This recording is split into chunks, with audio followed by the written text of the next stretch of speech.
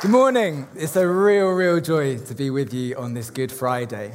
Now, the Brazilian footballer Pelé is one of the best of all time, and apparently he scored a goal that was so good that a Brazilian news channel showed that same goal every single day afterwards for an entire year, and there was not a single complaint sent into the news channel for a whole year. And in a kind of related way, that is exactly how we should look at Jesus' death on the cross. For many of us, we'll have literally heard this story thousands of times before, but we mustn't ever move beyond it. Or it might be that this is your first time here, or you've been a churchgoer for years, and yeah, you know Jesus dying on the cross is significant and important in some way, but you've never entirely understood why. That was me just a few years ago, and I thought at the time that I actually did understand what the cross is all about. So if either of those are you, you've got the privilege of watching that goal for the first time. All I'm going to be unpacking is King Jesus died to save a sinful people. One short sentence that's like a bottomless Nando's Coke. We can and should drink and drink and drink from it, and it will never run dry. Now, if you love a good heading, and you know I do, then number one is a sinful people. All of the Bible readings we've had so far have been from Matthew's account of Jesus' life, and we're in chapter 27. And verses 32 to 37 say this: As they were going out, they met a man from Cyrene named Simon, and he forced him to carry the cross. They came to a place called Golgotha, which means the place of the skull. There they offered Jesus wine to drink mixed with gall, but after tasting it, he refused to drink it. When they'd crucified him, they divided up his clothes by casting lots. And sitting down, they kept watch over him there. Above his head, they placed the written charge against him. This is Jesus, the King of the Jews. And there are surprises here, right? Look at verse 35. Jesus being crucified is dealt with in a single line. And it's worth mentioning that in the first century, paper was seriously expensive, so there are no throwaway lines in Scripture. So why has Matthew chosen to write so little about Jesus being crucified and so much about small details, like whether he had anything to drink in verse 34, or what happened to his clothes in verse 35? And the answer is Psalm 22. King David, who was arguably the best Jewish king that the people ever had, wrote this psalm roughly 1,000 years before what's going on here in Matthew 27. And the details of Psalm 22 are mind-blowingly similar to Matthew 27. And I'm not just reaching with this. Jesus himself quotes the first line of Psalm 22 in verse 46. He wants us to read Matthew 27 in the light of that psalm. And in fact, Matthew, all the way through his gospel, has been writing to an audience who really knows the Old Testament. And so all the way through, he's been showing how Jesus fulfills a huge number of prophecies from the Old Testament. This isn't an accidental death. This wasn't a mistake. This has always been God's plan. Why does Matthew write verse 34? Because of Psalm 22, verse 15. My mouth is dried up like a potsherd, and my tongue sticks to the roof of my mouth. Why does Matthew write verse 35? Because of Psalm 22, verse 18. They divide my clothes among them and cast lots for my garment. Remember, this is 1,000 years before as we go through this. Verse 38. 2 rebels were crucified with him, one on his right and one on his left. Those who passed by hurled insults at him, shaking their heads and saying, "You who are going to destroy the temple and build it in 3 days, save yourself. Come down from the cross if you are the Son of God." In the same way, the chief priests, the teachers of the law, and the elders mocked him. He saved others, they said, but he can't save himself. He's the King of Israel. Let him come down now from the cross, and we will believe in him. He trusts in God. Let God rescue him now if he wants him, for he said, "I am the Son of God." In the same way, the rebels who were crucified with him also heaped insults on him. They mock him. Those who walk past as they see a naked man nailed through the wrists and ankles to a slab of wood choose to mock him. Did he deserve this? As we read Matthew's account, we see that every single second in Jesus' life, he loved God with all of his heart, soul, mind, and strength. Jesus loved and spent time with those who were shunned in his culture, prostitutes, lepers, tax collectors. He was patient with an arrogant and stupid group of young men, and he poured absolutely everything all day, every day, into living a life that perfectly pleased his Father. I don't know if you've ever thought about this, but this is true to the extent that Peter, who traveled with Jesus, lived with him for 3 years, witnessed every single one of Jesus' moods, how he was in the morning, how he was in the evening, could say of him in 1 Peter 2, verse 22, he committed no sin and no deceit was found in his mouth. Friends, this is the perfect man. Nobody has ever been able to say anything against his character. And both leaders and followers of the people of God sentenced him to die and humiliated him. Verse 40, save yourself, come down from the cross if you are the Son of God. It's heartbreaking that he could have done, right? He could have saved himself. He could have come down from the cross. He was the Son of God.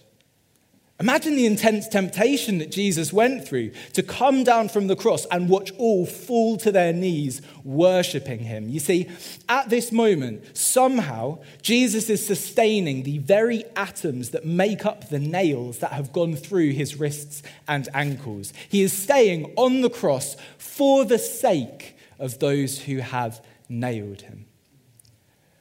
Verse 42 to 43, he saved himself. He saved others, they said, but he can't save himself. He's the King of Israel. Let him come down now from the cross and we will believe in him. He trusts in God. Let God rescue him now if he wants him. For he said, I am the Son of God. Do you get this? Yeah, he could save others. Yes, he could save himself, but he couldn't do both. And verse 44, those who are dying on their own crosses find the energy amidst their agonizing pain to taunt him, to blaspheme him. At this moment, Jesus is utterly alone and his own people have crucified their king. And before we use this as an opportunity to shake our heads at how genuinely evil these people were, it was also us. We killed him. The lyrics from How Deep the Father's Love for Us say this: behold the man upon a cross, my sin upon his shoulders. Ashamed, I hear my mocking voice call out among the scoffers. It was my sin that held him there until it was accomplished. His dying breath has brought me life. I know that it is finished. Friends, remember, this is planned. Psalm 22, verse 6 to 8. But I am a worm and not a man, scorned by everyone, despised by the people. All who see me mock me. They hurl insults, shaking their heads. He trusts in the Lord, they said. Let the Lord rescue him. Let him deliver him, since he delights in him. And Psalm 22, verse 16 to 17. Dogs surround me.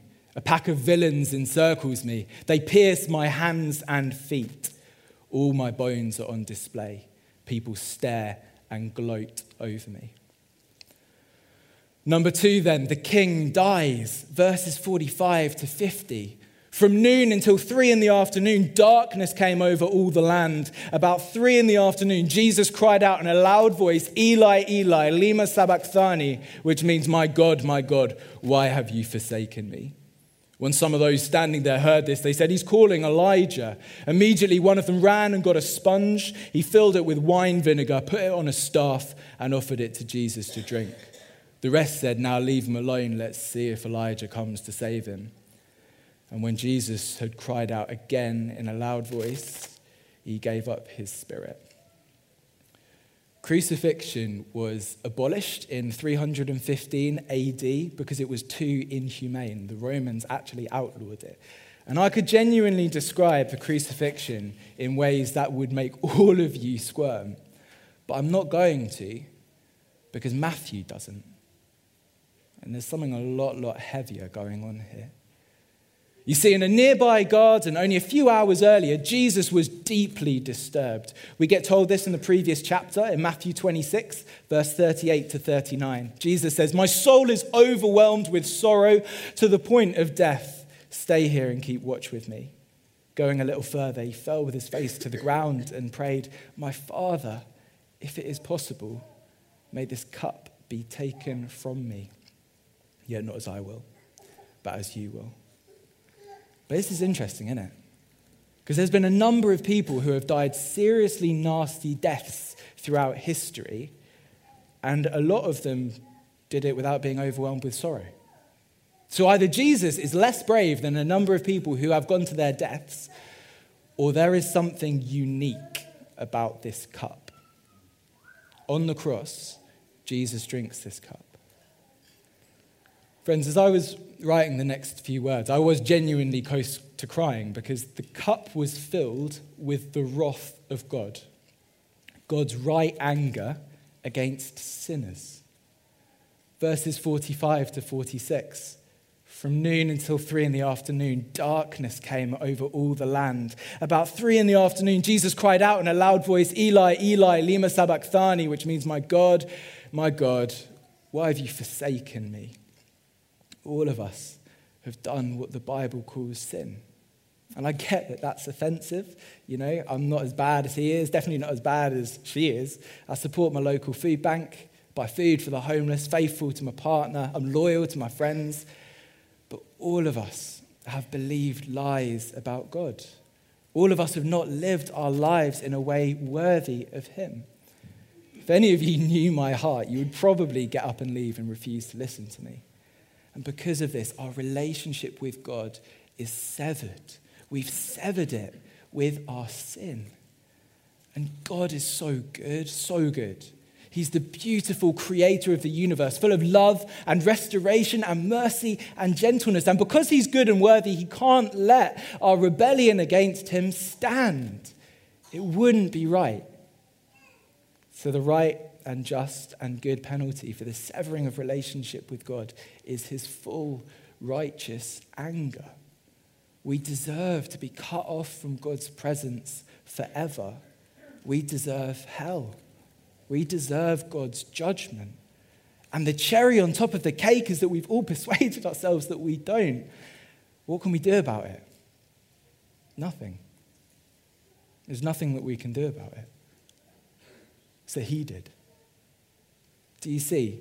Jesus Christ, the King, who has always existed, always lived in an infinitely perfect, loving and joyful relationship with God the Father and God the Spirit, in these most terrible moments, is cut off from God. Jesus Christ is cut off. He is cursed. The darkness in verse 45 really physically happened, but it was pointing to this deeper reality. In this moment of horror, Jesus is not in relationship with his Father. Verse 46 is the only recorded prayer in Scripture where Jesus doesn't call God his Father. Psalm 22, verse 1 to 2 says this: my God, why have you forsaken me? Why are you so far from saving me? So far from my cries of anguish. My God, I cry out by day, but you do not answer. By night, but I find no rest. We will never know how much it hurt. We've never been in a relationship with this depth of love to understand it. Jesus Christ, God himself, the perfect, loving, warm, innocent, righteous and holy man, hangs on the cross as the sins of God's chosen people, that sinful people, are placed on him. In the newest Avengers film, Thor bears the full force of a star's energy. It's an awesome scene. It's immense. And Jesus, hanging on the cross, bears the full force of God's wrath. This is called penal substitution. Penal because it's to do with penalty, and substitution because Jesus takes our place. And this is the heart of the gospel. And there's tragically so many people who are trying to deny that that's the case. Jesus on the cross experiences hell. He drains the cup of God's wrath to the very bottom so that there is not one single drop left. The song, It Is Well With My Soul, puts this gloriously. My sin, oh, the bliss of this glorious thought. My sin, not in part but the whole, was nailed to the cross, and I bear it no more. Praise the Lord, oh my soul. That is what's happening on the cross. And Jesus stays there. Friends, we who deserve God's wrath, God loves us. He loves me. He loves you. Do you feel unloved? Do you feel neglected by your spouse? Or you're not sure what your school friends really think of you? Or you're single and you don't want to be? You don't have any close relationships? Your family is more turbulent than you want? Or for anyone who is asked to be forgiven from their sin, has turned from it and follows Jesus, God so deeply loves you that he willingly sent his willing Son to die in your place. Don't base whether you believe God loves you on how you feel about whether God loves you or not, or how happy you feel at any given time. How do you know that God dearly loves you if you're a follower of Jesus? Because Jesus Christ, when he bore God's wrath, was thinking of you. It was for you. He loves you. There is not one drop left in that cup for you. Amen? And it gets better, because on the cross, when Jesus took our sin on himself, he gave us his moral perfection. It's not just that God isn't angry with us anymore. He is impressed by you because of what Jesus has achieved. He gives to you. He adores you. He smiles at you. He's so proud of you. And all of that is freely given to you. You did not earn it, but he gives it to you anyway. Number 3 then, the King saves. Verses 51 to 54. At that moment, the curtain of the temple was torn in two from top to bottom. The earth shook, the rocks split, and the tombs broke open. The bodies of many holy people who died were raised to life. They came out of the tombs after Jesus' resurrection and went into the holy city and appeared to many people. When the centurion and those with him who were guarding Jesus saw the earthquake and all that had happened, they were terrified and exclaimed, "Surely he was the Son of God." He did it. It worked. In the Jewish temple, there was a most holy place. This was where God displayed his presence. And there was a curtain that separated this from the rest of the temple. It was 18 meters high and 9 meters wide. That's taller than the Hollywood sign and wider than the length of a bus. Only someone with the role of being high priest could go through the curtain and enter this place once a year. And even then, he had to make painstaking preparations, washing himself, wearing the right clothes, burning the right incense with the right sacrifices in place, all of that. And yet, in verse 51, the curtain is torn from top to bottom. God coming down rather than humanity working up. Now, there is access. Jesus' full and final sacrifice on the cross worked. He has paved a way for perfect access to God. We can be in God's presence in relationship with him. And there's life after death to come. We'll be examining this on Sunday in further detail, so I won't do it too much. But in verse 52, if you look at it, people really did get raised from the dead. If you were there, you'd have seen it. But it's flagging up the deeper point that all who are trusting in Jesus' death on the cross will one day be raised to life like Jesus was. Amen. So there we go. King Jesus died to save a sinful people.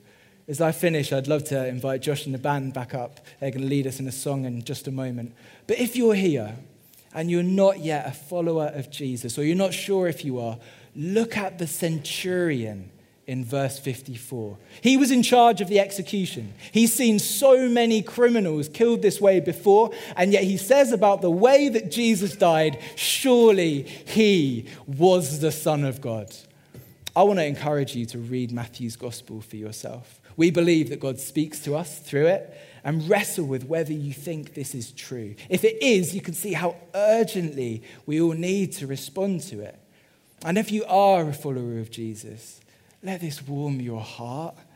I just want to hear this again and again and again. I want it to be like Pele's goal. And I don't say this lightly. Jesus went through hell for us. Nothing, genuinely nothing, can separate us from the love of God shown in Jesus.